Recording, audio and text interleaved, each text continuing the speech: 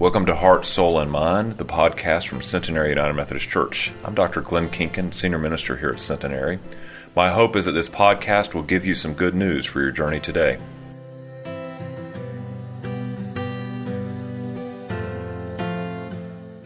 A reading from the letter to the Ephesians, chapter 4, verses 1 through 13. As a prisoner for the Lord, then, I urge you to live a life worthy of the calling you have received. Be completely humble and gentle. Be patient, bearing with one another in love. Make every effort to keep the unity of the Spirit through the bond of peace. There is one body and one Spirit, just as you were called to one hope when you were called.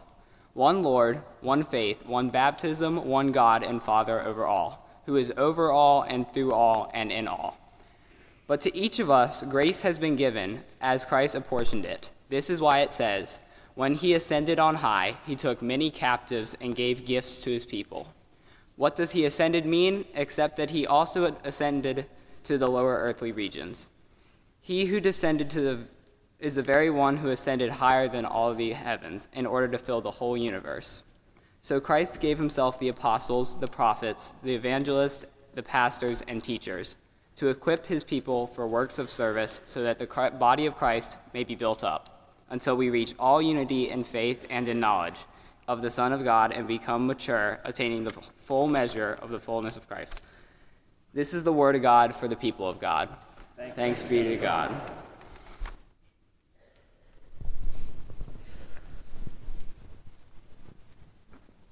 Would you pray with me?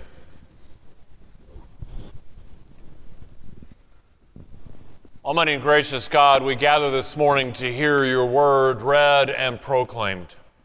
And as we do so, O Lord, speak to us.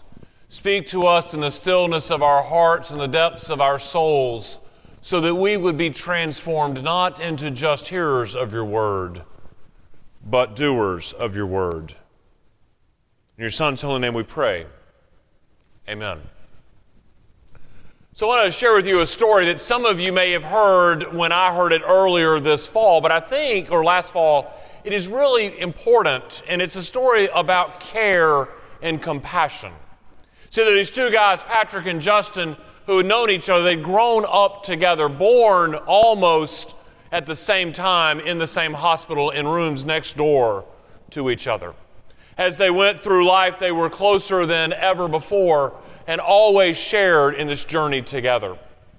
In high school, Justin had been in a car accident, and in that car accident, a few years passed, and as he was playing soccer, he noticed something was wrong with one of his feet.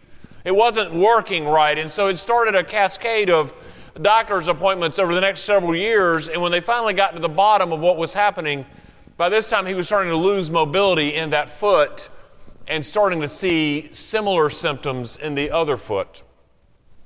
He was diagnosed with an ALS-like disease called multifocal acquired motor axonomyopathy, which basically says that the immune system was beginning to attack the nervous system. And as it would do so, it would render the motor nerves useless. It would shut them down.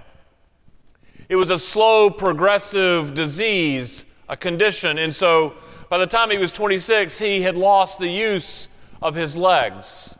But he and Patrick stayed close together. They traveled together. Their wives got to know each other. Their families sort of blended into one of these wonderful new community, almost as if they were brothers and uncles for each other's children. By the time Justin was 37, he had lost the use of his arms as well. He said, at 37, all I could really do was sit and watch life go by. He says, I could still talk, I could still think, I could still dream. He said, the only thing that I can tell you is that it had not quite gotten to my hand yet, so I could drive a mean remote control for the TV. And so one afternoon, he was watching a documentary on this wonderful path called the Camino de Santiago, the Way of St. James, which goes across northern Spain. As he watched that, he began to dream. He wondered if that was something that he in a wheelchair could do. Could he do the Way of St. James? Could it be something that he and his friend Patrick could do together? A couple of weeks later, Patrick and his family had come to visit Justin, And as the wives gathered in the kitchen to sort of catch up on life and the kids went out to play in the yard, Justin convinced Patrick to come into the TV room and to watch the documentary. At the end of it, he looked at his friend and he said, "I have this crazy idea." And Patrick sort of cocked his head to the side, and Justin said, "Let's do the Camino together." And he said, and he writes this in his book, he says, "I wasn't sure what Patrick was going to say next, but Patrick looked at me and he said these words, 'I'll push you.'" 3 words, "I'll push you." Those 3 words changed their lives. It took them into a deeper relationship, but it was in that moment that they began to understand the love and the support that they had for each other. I'll push you. Paul is writing to the church in Ephesus, and he's appealing to them to have unity in the body of Christ, unity in the church. He sort of sets the ground rules for how they should act and treat and live with one another, to be humble and gentle, to be patient, but I love these words, to bear one another in love. See, this whole idea of maintaining the unity of spirit was important to Paul because, as he wrote, we have one body, one hope, one Lord, one faith, one baptism, one God. He says grace has been given to each of us, and each of us has been gifted to serve the body of Christ in order to make it stronger. So this message of unity was because Paul understood the brokenness of life, the brokenness of the world around him, and you and I, we still live in the tension of a broken world. I mean, there's physical brokenness where we receive cancer diagnoses and we just have the usual aches and pains as we mature. We have memory failure and broken bones, organ failure, autoimmune disorders, and so forth. Sometimes our bodies just don't do what we want them to do. Or then we have brokenness in our relationships where there's divorce and estrangement. We're unable to find compromise. We have the loss of the ability to communicate with each other and get past our differences. There's mental brokenness in our society, in our world. I mean, things that weigh on our hearts, things that happen to us and how they weigh on our souls, whether it's the loss of a job or life doesn't turn out the way we want it to. Or we begin to understand through diagnoses that there are mental health issues that we're facing that sometimes affect who we are and how we act. Or sometimes we are debilitated by grief and loss, unable to seemingly move forward, broken in that way. And then there is just the spiritual brokenness. Distance that we feel from God, where we seem to be all alone, or even as we gather in the church, that there are nuances in the difference of doctrine and faith, that we fail to find unity in the things that are essential and charity in the things that are non-essential. See, some of us, all of us in this room, are broken in some way. Sometimes we know it, and sometimes we are just one scratch away from fully understanding it. And so Paul's challenge to us is to find that unity of the Spirit so that we can be healed and cope with our brokenness. And see, my dream for this place, my dream for our congregation is that we would be a church, a place of care and support where we understand our own brokenness and the brokenness of the world, and we lift each other up. And so if nothing else you take away from this sermon today, it's these 3 takeaways. 1, you matter. 2, don't go it alone. And 3, the impossible is possible. Several years ago, I was in a church growth conference, and it was led by the Minister for Evangelism at Fraser Memorial in Alabama. It was probably the first mega church, if you will, in Methodism. And they were talking about all the different systems that they use and how they record people coming into church and getting people into the member pipeline. It's a wonderful process. But he said one of the things that they did is, you remember Brett asked you to pass the attendance pads just a few minutes ago. Well, what would happen is everybody would pass it and they would sign their name in, and then on Monday and Tuesday of the week, somebody would input all this data in the computer. So they would know who was in church that Sunday. And as soon as all the data was inputted in, they would print a report. And so if you missed this week, we would know it. If you miss 2 weeks in a row, the system would know it. And if you miss 3 weeks in a row, it sped out a special report, and there were a team of people from the church that would call you at home and say, Martha, we noticed that you weren't in church. Are you okay? And they would go through this and really trying to find out what's going on in these people's lives. And so as he's telling this story, he says, let me tell you how well our system works. He said, just a couple of weeks ago, I was in the narthex as worship was beginning, and people were streaming in, and I was just kind of observing. I was in the roving duty that day. And in comes a guy, and he's not really dressed like we dress for church. He says, now don't get me wrong. We have all things under the sun in terms of dress. We have people that come in jeans. We have people in three-piece suits. He said, but this guy came in even more casual than our casual members. He said he was wearing like flip-flops and a pair of grubby shorts and a cut-off T-shirt. He had his sunglasses popped up on his head, and he came marching right through the narthex and right into the church. And I kind of felt proud of this. I was like, well, this guy feels comfortable enough to come to church just as he is. That's the kind of church we want to be. He says, and about 3 minutes later, I saw the same guy coming right back out of church and down the stairs, and I thought, oh boy. Somebody's told him that he's not dressed appropriate, and now he's gone away mad, and I'm going to go do damage control. So he follows him out the door of the church and follows him across the parking lot. He finally catches up the guy at his truck with the boat attached. And he says, hey, I'm Pastor. He goes, oh, I know who you are. He says, you don't know me. He says, there's like 5,000 members, so you can't know us all. I'm so-and-so. He said, well, why are you leaving? He goes, well, I've missed 2 Sundays in a row, so I came to sign in so I wouldn't get a phone call from you this week. I mean, I think that's brilliant. He knows enough that he should be there, but he won't get called out on it. But I hope the fishing was good. That's all I can say. But I got thinking about that as I looked at this scripture and thinking about this idea of, do we hold each other in care and support? And while we've got the same kind of system, if you sign in, we could run those kinds of reports and we could find that out. But what I think would be better is if we made it personal. Think about the people that sit in front of you and behind you, to the left of you and to the right of you. Do you know them by name? Because they're there every week. They sit in the same spot.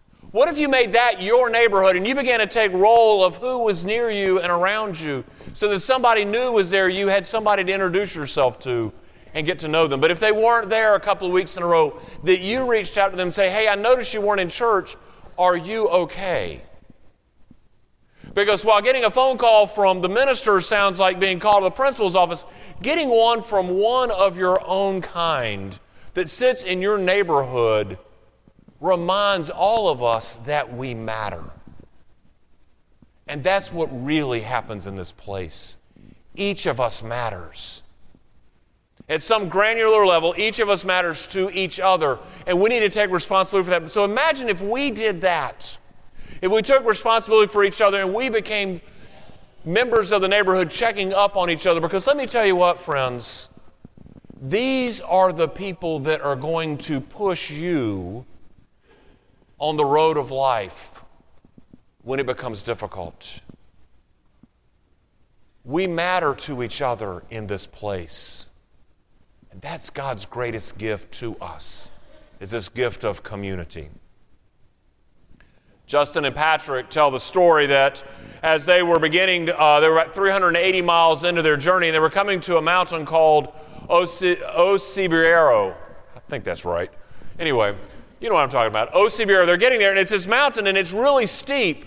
And Patrick has been pushing Justin these 380 miles. Occasionally someone has helped him out, but mostly he's been pushing, and he is just worn out. I mean, he'd been in the best shape of his life when the trip started, but he was slowly worn down.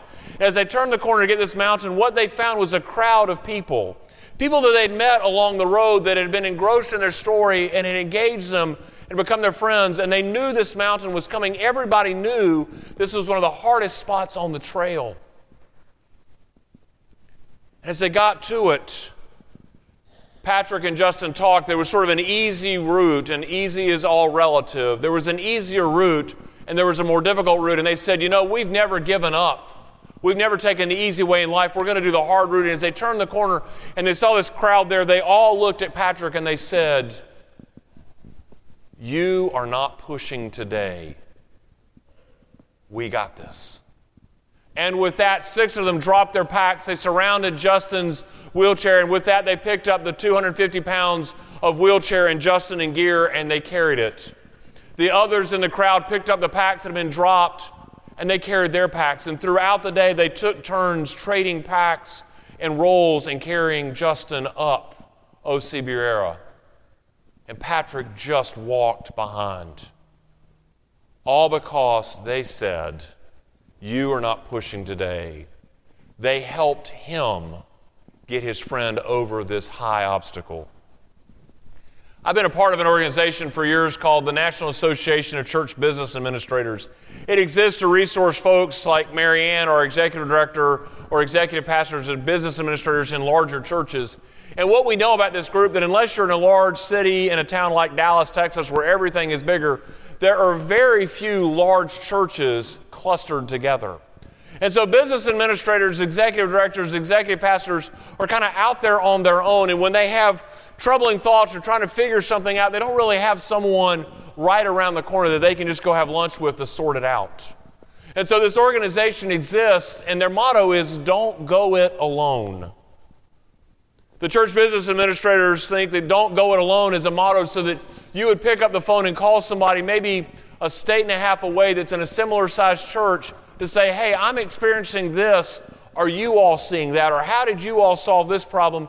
Because we're trying to figure out how to solve it ourselves." Someone to resource so that we don't go it alone in administering the church. Someone that says, "You're not pushing today. Let me help you." My friends, we've got the same resources right here for life in our church, so that we don't have to go it alone either, so that when the road gets tough and we need someone to look us in the eye and say, "You're not pushing today, let us help you," we can do that. First, it could be that neighborhood we were talking about a minute ago, those people right around us. Or maybe it's your small group like your Sunday school class or your Bible study. People that can carry you over those obstacles of life. But if it's not them, it could be Stephen Ministry or Congregational Care or Grief Support or our Daybreak Respite Care Ministry. We have these ministries that exist so that you don't have to go it alone, so that someone can look you in the eye as you face those difficult places and say, "You're not pushing today." See, I have this dream that we are the kind of church that bears each other's burdens, that we can look each other in the eye and say, "I've got this. You're not pushing today. Let me help you." And that what they find is that willing spirit that will bear each other's burdens. As wonderful as their story is, what really happens at the beginning is the most wonderful part. They're excited about this trip. They're getting ready to embark on this 500-mile journey. They're in the best shape of their lives. All the equipment is working perfectly. Everything is perfectly packed and well balanced. They're excited. There's all kinds of energy. And they get ready to take the first step. Now, I don't know why it's like this, but it seems like every one of these journeys, the first step is always uphill. And so they start up the hill, and pretty soon, within an hour, Patrick is gasping for air. His legs are burning, and they're beginning to question, did this make a lot of sense? 2 guys, one in a wheelchair, 500 miles, going over rough terrain. It's not Salem Parkway that they're pushing this on. It's sort of like the Appalachian Trail meets a dirt road. Sometimes it's flat and level, and other times it's rocky and unstable, and sometimes it's muddy and full of potholes. They're not sure that they can do this. They're beginning to think this. They've made the biggest mistake of their lives, and then the shepherd comes around the corner. Apparently, this is sort of his territory where he takes his sheep on a regular basis, and he looks at them, he starts laughing, and then he says these words, "Lo impossible es possible." Lo impossible es possible. The impossible is possible. And he shouts it at the top of the lungs, and he gives those 2 guys hope that maybe, just maybe, as crazy as this dream is, that they can do it. That the impossible is possible. I mean, we know this about the human body. We know that the human body is able to do things that are completely impossible. I mean, think about it. When you hear these stories of car accidents and that there's someone trapped inside, and a person who could barely lift 100 pounds in the gym the day before reaches down and flips a car up off of somebody and rescues them. And tomorrow they go to try to do the same thing and they pull their back out. But at that moment in time between the adrenaline, the endorphins, and fear and everything else, they just did the impossible.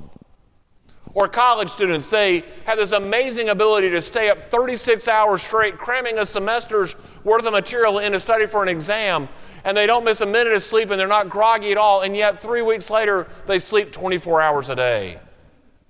The impossible is possible.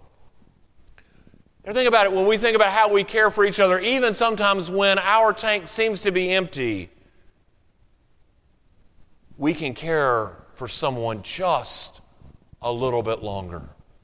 If that's true with our bodies, with our minds, with our souls, think about what it might mean for the body of Christ, for you and me, and collectively for us as a congregation. Because the impossible is possible. Thanks to the power of the Holy Spirit, because of the care that we have for each other, because God strengthens us, because God sends people to surround us in our hour of need to lift us up, even in the brokenness of life, and carry us.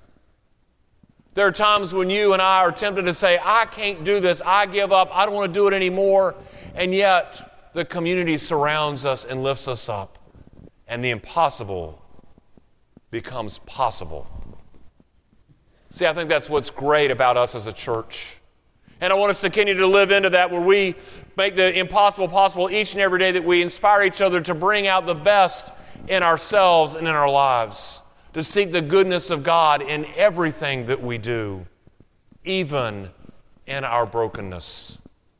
So the good news for you and me today is that even with all the brokenness around the world, that we are called to be the church. We are called to be the church to help bring about the healing of the world.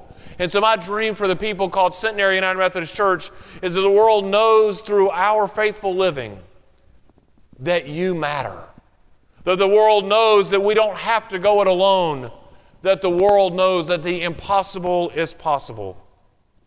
So that even as we pour out our own brokenness, as we lift each other up and bear each other's burdens, that we do it with grace, with gentleness, with humility and love. And as our friends, our neighbors, our brothers and sisters share with us the brokenness of their lives, we look each other in the face and we smile and we say simply, I'll push you. Plain and simple. I'll push you. Because that's truly what God calls us to do each and every day. To lift each other up and bear each other's burdens. In the name of the Father, the Son, and the Holy Spirit. Amen and amen.